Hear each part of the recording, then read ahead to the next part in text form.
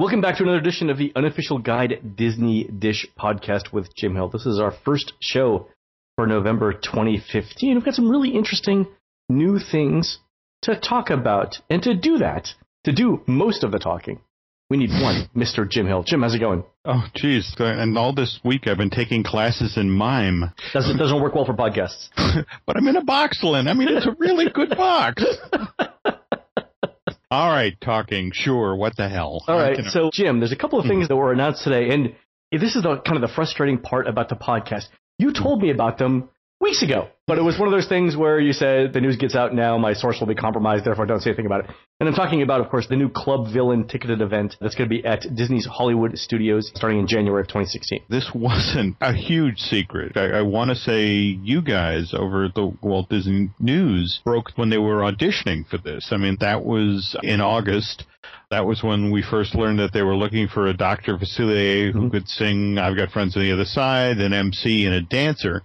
But nobody knew quite what this was for. They knew it was going to Disney Hollywood Studios, but not the location. And meanwhile, Disney's been building this black box theater, which was right next door to the Rock and Roller Coaster building, the ride building.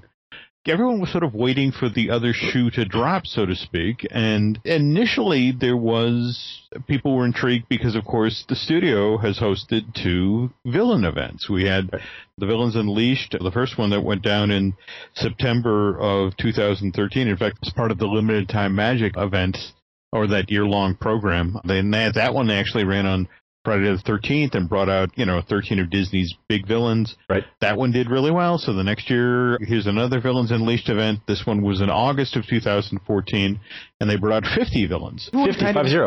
Wow. Yeah. Okay. You got into kind of a gray area. It was anything that, had sort of been, Stromboli. Sure, he's a villain. Get him out here. Stromboli, okay. Go into the back closet. Do we still have the Ratigan costume? Okay, put that out there. It did take them a while to come up with 50 Disney villains. Anyway, so everyone kind of assumed maybe this is this again, and it's not. In a weird sort of way, though, it does feed off of the key guest complaints of these 2 hard-ticket park-wide Disney events. One of the things that Disney Guest Relations got hammered with was that the people who bought the tickets to these events felt like, because the lines were so long, they didn't get time with any of the villains, or they only got time with 1 or 2 of the villains because the lines were so long. And also, the merch just disappeared instantaneously. So this club villain is being created to sort of address those concerns, that it's going to be another hard ticket. Again, got to stress here, folks, this is not a cheap hard ticket. This is $99 per person. $400 for a family of 4, in addition to the $100 it takes to get into the park. So okay. $800 if this is your one-day thing. First of all, the limited number of tickets are going to be sold, and right now, it seems to only be scheduled for Saturday nights.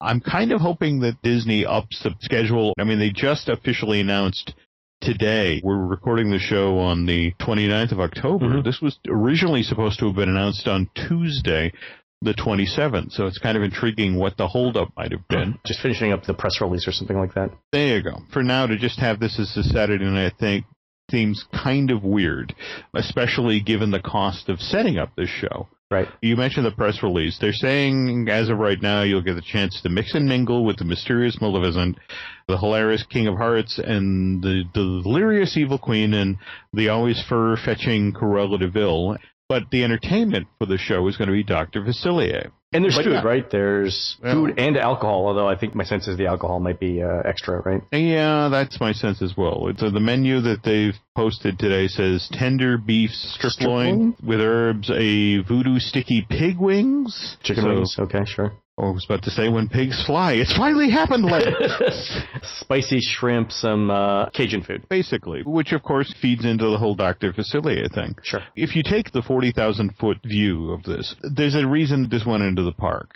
After all of this construction is done, this is the park where Disney's second hard-ticket Halloween event is going to go in. Okay. For example, just this week, the site plan for the new version of Disney Hollywood Studios leaked and the construction timeline. And they're starting January 2016 with a massive redo of this park. They don't anticipate being ready to at least bring phase 1 of it online till 2018. And I think that's the end of 2018, right? There you go. So do you think for this Club Villain thing, so first of all, you can't use your Disney dining plan for it. I understand the appeal. They've got to put something in the studios, right? A lot of the attractions are closed. They got to give people a reason to go to the park. Does it look like a naked cash grab? While you find the right words, let me point out that this week, a Disney survey went out to pass holders, and one of the questions on it was, choose the phrase that best describes the Walt Disney Company or something like that. And one of the choices was, I feel the Disney Company is greedy. So they at least acknowledge that there might be some people with that sentiment out there. But going back to this, okay, so it's $100 to get in the park, or maybe a little bit less if you've got a multi-day pass. Not a lot of things open. A lot of things have closed. They've got to be cognizant of the, I hate this word, but the optics of charging $100 for some food in a nighttime event when they're already charging $100 for a park with a lot of closed things. And it's intriguing to me that they're actually out there surveying that point, because think about it. Back in August, they launched the sunrise breakfast for the Jungle Cruise out in California. Yeah. And that's $300 a person. All right. In fact, they're still doing that through December 2nd of this year. Mind you, you get a souvenir tribal mask. They literally take you into the Jungle Cruise. You're eating in the scene with the lion. To think, oh, look, the lion's protecting the zebra. Yeah. And now he's protecting the buffet. This is Disney entering the Skybox era. And let's be honest, Disney's been in the Skybox era. It's just recently that they've begun to eyeball the notion of, if we create these special character-driven events or character-driven venues, people will pay top dollar to get into them. I know this is anecdotal, Len, but I was at dinner on Monday night with friends who are young urban professionals. They work in the industry. They make good money. And I was sitting there. Wait, they work in the industry and they make good money? One of them actually works for the Disney company, so they are making good money. All right, fair enough. On the back of $100 tickets to Club and $300 breakfast. Okay. Anyway, I'm sitting there with their mom, who's a friend of mine from high school, and was just mentioning the price point of, they're going to open this Club Villain thing, and it's going to be $100 a person. And it was fascinating to watch the generational response. The mom and I are both in our mid to late 50s, and we both like, ooh, $100, and on top of Disneyland admission. It's like, wow, that seems greedy. And the young adults, the 20-year-olds, the early 30s, instantly said, I'm going. I don't care. Man, we're getting old. It was just a notion of, wow, getting time with the Disney villains, and oh my God, yeah, of course. We just would roll that into the cost of a vacation. And what was interesting is these folks had just come back from Disney, and their argument was like, look, we just paid to go to Victoria and Albert's. Now, mind you, it was our one big fancy meal of the trip. They had some really interesting things to say about the other restaurants around the park. You could really eat healthy at Disney if you were paying attention. Sure. There's good fresh food, and if you're a vegetarian or that sort of thing, there are options now. But Victoria and Albert's was their big splurge. And so the next time we go to Disney World, Club Villain will be our big splurge. That mindset is out there, and Disney knows this. And in the Southern California market, where you've got upwards of 1 million annual pass holders who are always looking for bragging rights, so to speak. I did this first, or Yeah, I did the sunrise breakfast, and it was $300, but look at this wonderful mask I've got that I'm hanging in my foyer. Disney knows that this market is out there. Of course, the very fact that that survey is out there suggests that we know we can tap into this market, but how do we deal with the PR problem that comes with that, the negative press overlap? It'll be interesting to see how they handle that. Absolutely. But again, just when you sort of step back and look at this, when you see how Disney is ramping up these character-driven dining experiences. I mean, think about it, Len. We've just in the past 6 weeks, we've seen Jock Lindsay's open at Disney Springs. Disney Springs. We're a couple of weeks out now from the Skipper Canteen opening at Disney's Magic Kingdom. That's going to be huge. You mentioned one more that might be happening, but I don't know if you want to say it on the show or not. What the hell? Let's In this case, I'm a little more comfortable with doing this. Word has come down the pike that the Tomorrowland Terrace for years now is basically operated on a seasonal basis. Yep. There was a time there where they had that noodle-based menu, and it was good, but it was hard to maintain. You had to get there right when it opened, and the food was fresh because they didn't really have the kitchen to keep anything going there. But it's a huge space, and it's prime real estate. It's been intriguing lately to see it mostly used for dessert parties and things like that.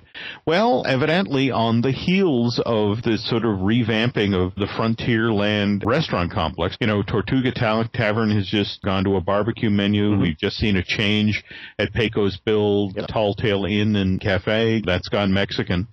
The belief now is we bring 5,000 more people in a day because of New Fantasyland, the changes we've made to the hub. We need more food service. And the new space, supposedly they're eyeballing, is Tomorrowland Terrace for an actual dining venue. I'm trying to get information about this, whether or not this will be enclosed. I'll look around to see if I can find the photo of this, Len. But when they did the original plan for the new Tomorrowland at the Magic Kingdom, this is the 1994 version, The Future That Never Was, is finally here. Mm-hmm. What they did, if you went to the white foam model that they had in the post-show area of the Walt Disney Story, I mean, there are a couple attractions that didn't make it into the park. One was the flying saucers. They were going to gut the Carousel of Progress building and put the flying saucers in there. This is basically Luigi's Flying Tires and the thing they just closed at DCA to redo, but of course the classic Disneyland flying saucers. Mm-hmm. But on top of where Tomorrowland Terrace was built was a brand new restaurant called the Astronomers Club. Sticking out of the building was a giant telescope. Supposedly the gimmick of this restaurant was that because it was next door to Time to Time. Timekeeper, yeah. The idea was that the timekeeper had actually thrown open the door and would bring great scientists from the age in. So you'd go in and you'd sit down and eat, and Leonardo da Vinci would be wandering through the restaurant. Or Jules Verne would be talking about 20,000 Leagues. Oh, this kind of makes sense. Yeah, so it was going to be kind of an adventurous club idea. So they've looked at this. They considered this for a themed dining space before. And so just to think that 20-plus years after they kicked the tires of this idea, that it's bubbling up again. The thing that's in the space now where Timekeeper was is, of course, Monsters Laugh Floor. But they could bring in monsters from Monstropolis to effectively do the same thing, tell jokes, comedy routines, take pictures. Not a bad idea. The one caveat I have with that, just in August, the D23 Expo, we've had confirmed, of course, Star Wars Land is coming to the studios. Oh, right, yeah. And we've got Toy Story coming in, but there are two parts of the Pixar thing that have not been revealed yet. One, of course, is the Cars Land thing that's been talked about forever with the indoor version of Radiator Springs Racers. That's the studios, right? Yeah, but supposedly the other component is bringing the long-postponed Monsters, Inc. coaster. They came in the niches of 2008, and supposedly as part of that is bringing the Monsters, Inc. Laugh Floor over to the studios as kind of a gimme attraction. I mean, that they could drop that quite easily. Oh, yeah, that's pretty straightforward. They basically take the building they're putting Launch Bay in. Remember, we're only 3 or 4 weeks out from that opening. Yeah. Drop that in there and put the door hanger behind that. But I like that idea. The idea of a Monsters-themed restaurant and, just enjoy your spaghetti and eyeballs. Or better yet, go with Harryhausen's from the first movie. A Disney sushi venue, That would be funny. Yep. Other news that came out today, a few more details about Rivers of Light, which opens, we think, April 2016. A couple of details about what kind of entertainment is going to happen. And this was also a job posting. They're looking for, quote, contemporary and, quote, Bollywood-style dancer. And the dancers will serve as silent narrators, orchestrating the action to convey the spirit of an ancient and timeless celebration. So essentially, they're asking for interpretive dance. Mm-hmm. This bend in the river around Discovery Island, over in the Asia section of the park, if you think in illuminations terms, it's very, very small. So this allows you for the first time, particularly given that this is going to be a dance show that starts on stage, goes out into the water, has a light and projection component that also includes the Tree of Life. I mean, we've all seen the scaffolding that was up around the trees and the lights that went in there. Yep. Because you're this close to the action, Disney feels for the first time they can do this sort of dance-based show. For the first time, Disney actually listed in the auditions for this thing a choreographer. I want to pronounce the name right. Ulka Simone Manhati. Yes. When's the last time you had Disney actually name a choreographer? Yeah, that was super interesting. taking a second here to Google her work. While you're doing that, the interesting thing to me was the setup of the beginning of the show where apparently these two shamans with their assistants come in and talk about or demonstrate the power of nature and stuff like that. And the assistants, I guess, are there to add visual interest to the proceedings. It's almost like Festival of the Lion King, where you've got the main actors, but then you've got all these support people around them. But in this case, they start off, I guess, on the shore, and then they go out onto the river in lantern-like vessels. Yeah, it starts on the stage, which is facing Expedition Everest. There's also a couple of artificial islands they built, and these vessels will sail out onto the water. Again, rivers of light, lantern-shaped vessels. Mm-hmm. The show just spreads out from there, going all the way back to the Tree of Life. And Disney's quite serious about the Bollywood element of the show. I've just pulled up Alka's bio, and she is an Indian classic and contemporary dance choreographer. She's done a lot of Bollywood films. She's out there in the industry, so expect a different sort of Disney show. This is going to have a sort of ethnic feel that they just haven't gotten before. Kind of in the Asia section, I get that. Disney theme park shows can have kind of a sameness to them. Animal Kingdom being a distinctly different Disney theme park, they've decided to go a different way. And Disney held the auditions for a Club Villain, or announced the auditions in August. And they're starting their first performances January 17th. Is that January 16th, I think, is the first ever? Yeah, right now. So if we work that same math, Len, if we go 5 months, so if they're announcing the auditions, we're looking potentially at a 5 or 6 month window. Late March, early April. Of Rivers of Light going live. So that makes sense.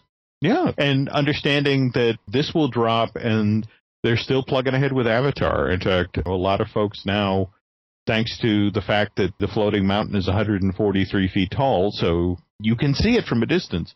Folks are starting to see the vines put into place on that, and getting a sense of how truly huge that's going to be. But again, that's the latter part of 2016. My understanding is that maybe toward holiday 2016, we'll see rides go live there. I haven't heard anything about 2016. I thought for sure 2017. You think it's going to be earlier than that? Not to belabor the obvious, but they need something. Well, they really want to get this open sooner than later. You have to understand that December of 2016, Wet n Wild closes. This is Universal's basically satellite water park. January 2017, Volcano Bay opens, and we've just this week had the announcement of the Jimmy Fallon Race Across New York attraction. I can't believe they're taking Twister away. Bill Paxton was dead inside when he did that. He was like, who's the lead singer of the Smiths? Like that, dead, completely dead inside. By the way, it was Morrissey. But you know what's killing me is that there was an original pitch for this attraction that was supposed to happen for the 25th anniversary. That was hilarious. The original pitch for this thing was that one morning people would walk into Universal Studios Florida, and instead of the Twister marquee, there would be a bed sheet hanging off of the Twister marquee. The fine frat boy tradition had been painted on it. The Jimmy Fallon attraction. All right, and you began to go through the queue of Twister, which was still the queue of Twister. It's cheap.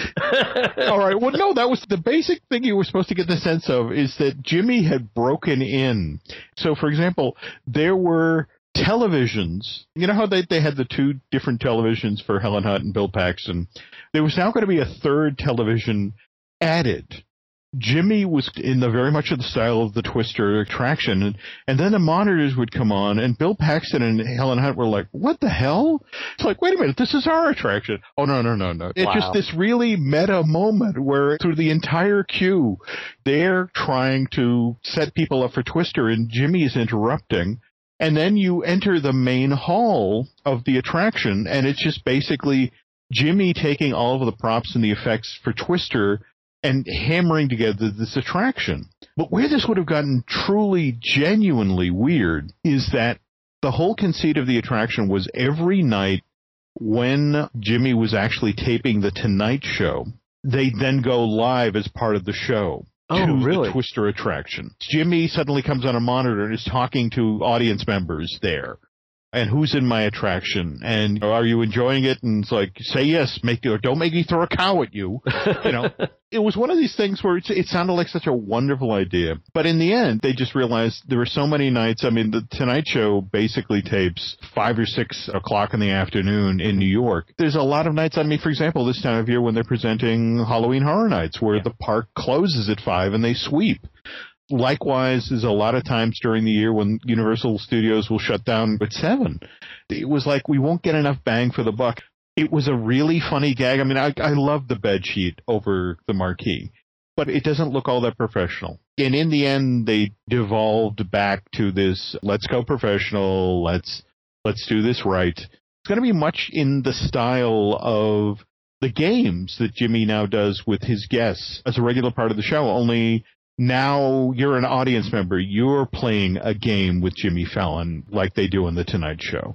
Anyway, back to Disney. With Universal committed to opening a new attraction every year for the next 5 years, there's just a sensitivity now. It's like, look, we have to pick up speed here. We have to get this done. In fact, that's, to me, what's intriguing about the site plan for Disney Hollywood Studios and the whole announcement of we will have this open by 2000, or so says the paperwork, we will be done by 2018. So are they going to be done with Star Wars Land and everything by 2018? That seems to be the plan, Len. So they're going to finish up the Avatar in 2016, so they're going to accelerate Avatar and then immediately just move the bulldozers and construction workers over for 2017 and 2018 to the studios? I mean, it's possible, I guess. January of 2016, this becomes a construction site. I mean, the walls go up. Oh, yeah. They flatten a lot of backstage. There's a lot of site prep that has to be done because you look at that plan, they're changing the entrance. That was the thing that was the most interesting. And we had talked about this on a previous show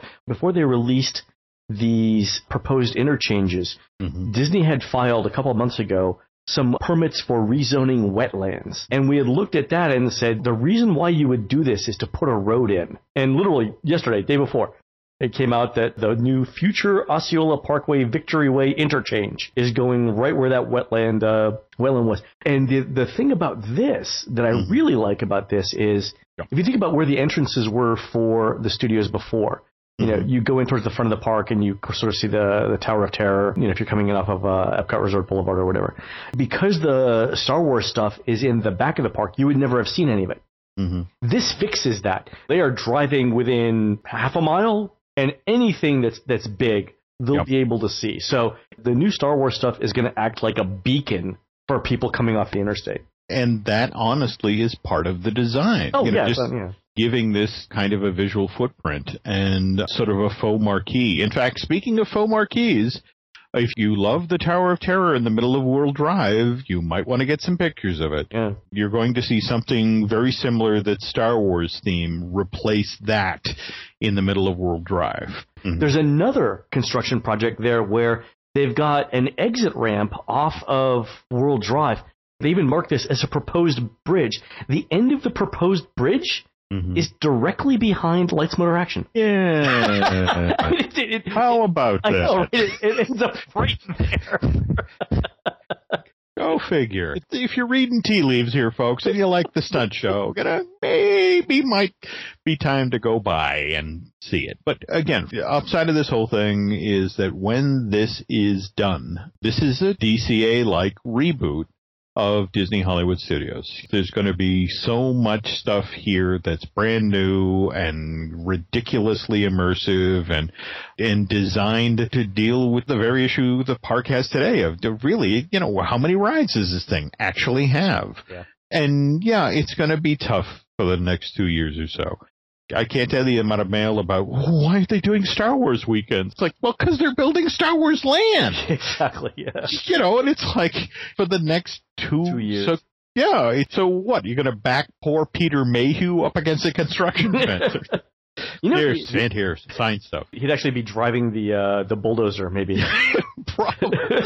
Instead of hard hats, they should give everyone Darth Vader masks. There you go. It probably wouldn't work in the Florida heat, but it looks like there's going to be a road that almost connects Art of Animation with the studios. I mean, they're within a mile of each other, and there's going to be off-ramps off of Victory Way that go directly to the studios.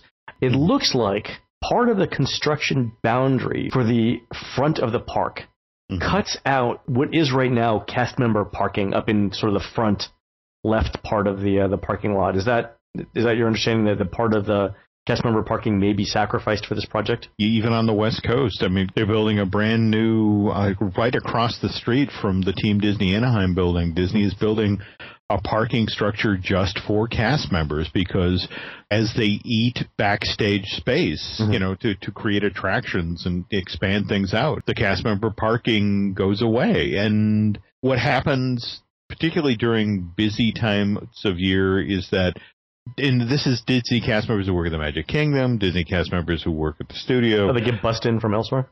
They get bussed in from the Epcot parking lot, which never fills up. So they send them over there. But even long-range tail end of this project, the cast member parking issue will be addressed. In fact, the hope is that given what they're doing backstage and how many of the sound stages are being, sort of retrofitted, become ride buildings or attraction, that sort of thing. But the actual, whether it's production bungalows or various shops that were used to make props or that sort of thing, those are being flattened, and supposedly, in addition to the parking structure, in fact, it's a giant parking structure out behind what used to be feature animation. Given all the executives that have moved into the old feature animation building, that's one of the big perks of working there, is that your car's out of the Florida sun, which means it isn't in the easy bake oven mode. But supposedly that's the other plan, that there will be a similar parking structure built for cast members further on down the line that will be backstage, that there will be an access road too. And the great thing about that is, again, the problem when you have to bus folks in, and I remember talking with folks who were working at downtown Disney Springs just this past holiday season, and they were making them park at Epcot because, of course, all the construction. And it was brutal. It meant that, you had to show up for work a half hour late or a half hour early, and to hope that you could get there on time. And then at the end of the day, even then, you got to hike to the bus and then half-hour drive back to your car. That's tough for them, and that's gonna continue for the next couple of holidays. That's really inconvenient for the cast members. It is, but that's the hard reality. Is what they tell cast members right from the get-go. You work while others play, and if this is part of your job description for you to show up on time to get to the parking lot a half hour early, that's on you, not on Disney. All right, so Jim, one last thing before we go. If I look at the proposed map of what's happening at the studios, there's sort of a zone where things don't look like they're going to be touched, and then it looks like here's the zone of stuff that's the construction zone where anything could happen. Streets of America and the Muppets are literally on the dotted line, like we're right. It's the dividing line between East Germany and West Germany. What happens to them? Variety just had a story about this week. The Muppets TV show started out very, very strong. Yep, I like it. It's doing well. It was pretty. I actually like the Josh Groban episode quite a bit. Yeah, don't get me wrong. The shows themselves are well done. In fact, just this week, I was out in California for a Zootopia long lead event. By the way, that movie really looks great. Oh, good. Finished up the day on the Disney lot, was driven back to where the Muppets are shooting on the Disney lot. And I swear to God, Len, there's a soundstage with a giant picture of Miss Piggy on the outside, just like you see on the TV show. And in fact, the door was open, but I behaved myself. I did not go in. Nice. But yeah, in television terms, there's a thing they call picking up the back nine. These days, typically, if you get a full season order, it's 22 episodes. So what you do is you produce the first 13 episodes, and then you wait for the back nine to get picked up. And then you get a full season. There's a number of ABC shows already that have had the number of the shows cut back. There's the John Johnson thing, Blood and Oil, that was originally supposed to shoot 13 episodes, or has been cut back to 10, and that's basically a death sentence. That says that show's not coming back. With the Muppets right now, they're producing 13. Nothing's been said yet about picking up the back nine. Dr. Ken, the new Friday night sitcom that's been paired with the Tim Allen sitcom, that just got a full season pickup. So everyone's kind of reading the tea leaves here to the effect of, are the Muppets going to be picked up for a full season? Part of the problem really here, Len, is the show is expensive to produce. I mean, you think about it. You got to build a set, but you have to build a set that's 3 feet off the ground because you have to have space underneath for the performers to stand. Right. And honestly, a lot of the Muppets' future, whether or not the Muppets 3D attraction will continue in that spot or even anywhere, is kind of dependent on how this TV series does. The problem is it's a different age. People don't measure ratings just by how a show did in one night. There's Hulu and downloads and that's exactly. streaming, that there's the +3 of how it did. Then there's the metric where they measure a week after the episode aired. And also what's interesting about the Muppets is that they have a huge international audience. And so ABC is selling the show to be sold overseas, shown overseas in other markets. There were those people, I've been talking with about this that suggest that they're going to hang in there for a while. They're going to see if the numbers start to tick up. The thing about the Muppets is you can't just think stateside television. You can't just think ABC, because ABC doesn't think that way. The Muppets had a huge overseas fan base, especially England and Australia and South America. So they're looking to sell the show in those markets as well. So there's a reluctance to shut down production because of that, coupled with the fact that the gentleman who created this particular Muppet Show, Bill Prady, is the talent behind The Big Bang Theory, which was huge for CBS. And, of course, Disney and ABC would love to have Bill's next project. Yeah. There's multiple factors here that weigh in as to whether or not Disney will stay in the Muppet business, and if they stay in the Muppet business, it does make sense to keep Muppet Vision 3D going. Never mind the fact that it's the very last thing that Jim Henson directed. I don't think the present Disney company is that interested in cinema. Yeah, I know. But for us hardcore Muppet fans, it's still the last thing of Jim's. No. All right, real quick before we go, Jim. The other thing that's on that dotted line, Streets of America. We know Osborne Lights is going away, but what do you think long term? I look at the amount of money that this thing makes. I look at the amount of attendance this drives into the studios. I can't see this really glowing away forever. Construction starting in January, Sea of Construction Fences not done till 2018. Then we open Star Wars Land and try to figure out how that park operates with all of this new stuff and Toy Story Land.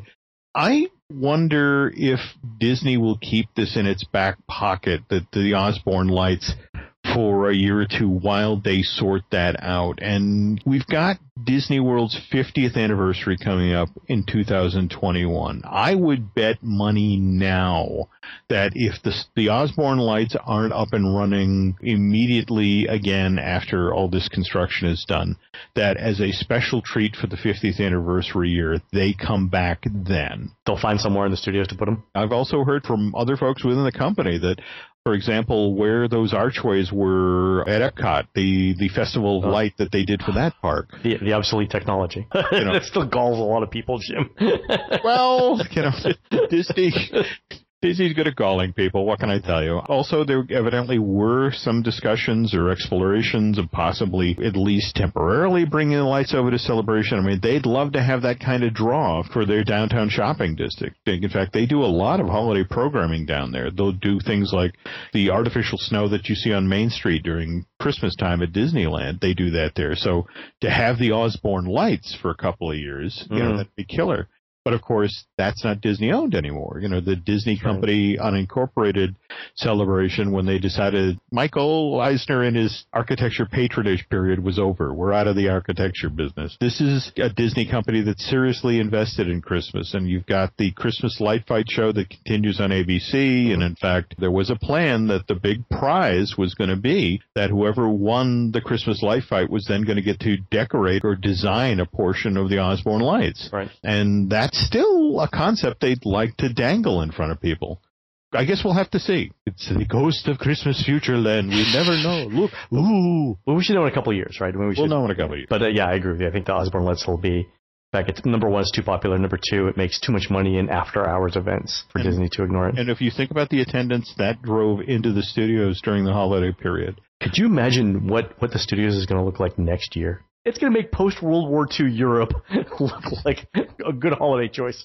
I got to talk to Mary Niven, who was one of the big cheeses at the Disneyland Resort during the DCA redo. And she's like, yes, it's painful to work in a park that's all construction fences and that have the way you get in and around the park changing from day to day to day.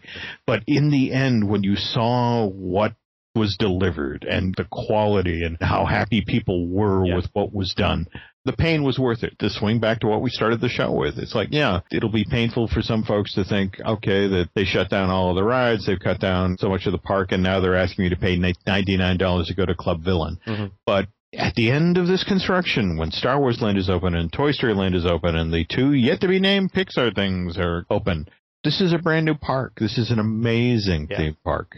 Well, I actually ran through DCA in a half marathon while it was under construction, and I remember the construction walls. But if you ask me to think about DCA today, the construction stuff is furthest from my mind. I don't even remember it anymore. That's good. So, but you do remember being chased by the bulls through those narrow strips. It was like Pamplona all over again. All right. On that happy note. Exactly. All right. You've been listening to the Unofficial Guide Disney Dish podcast with Jim Hill. We are produced by Aaron Adams. Please go on to iTunes and Stitcher and rate our show, and please tell us what you would like to hear next. For Jim, this is Len. We will see you on the next show. Take care.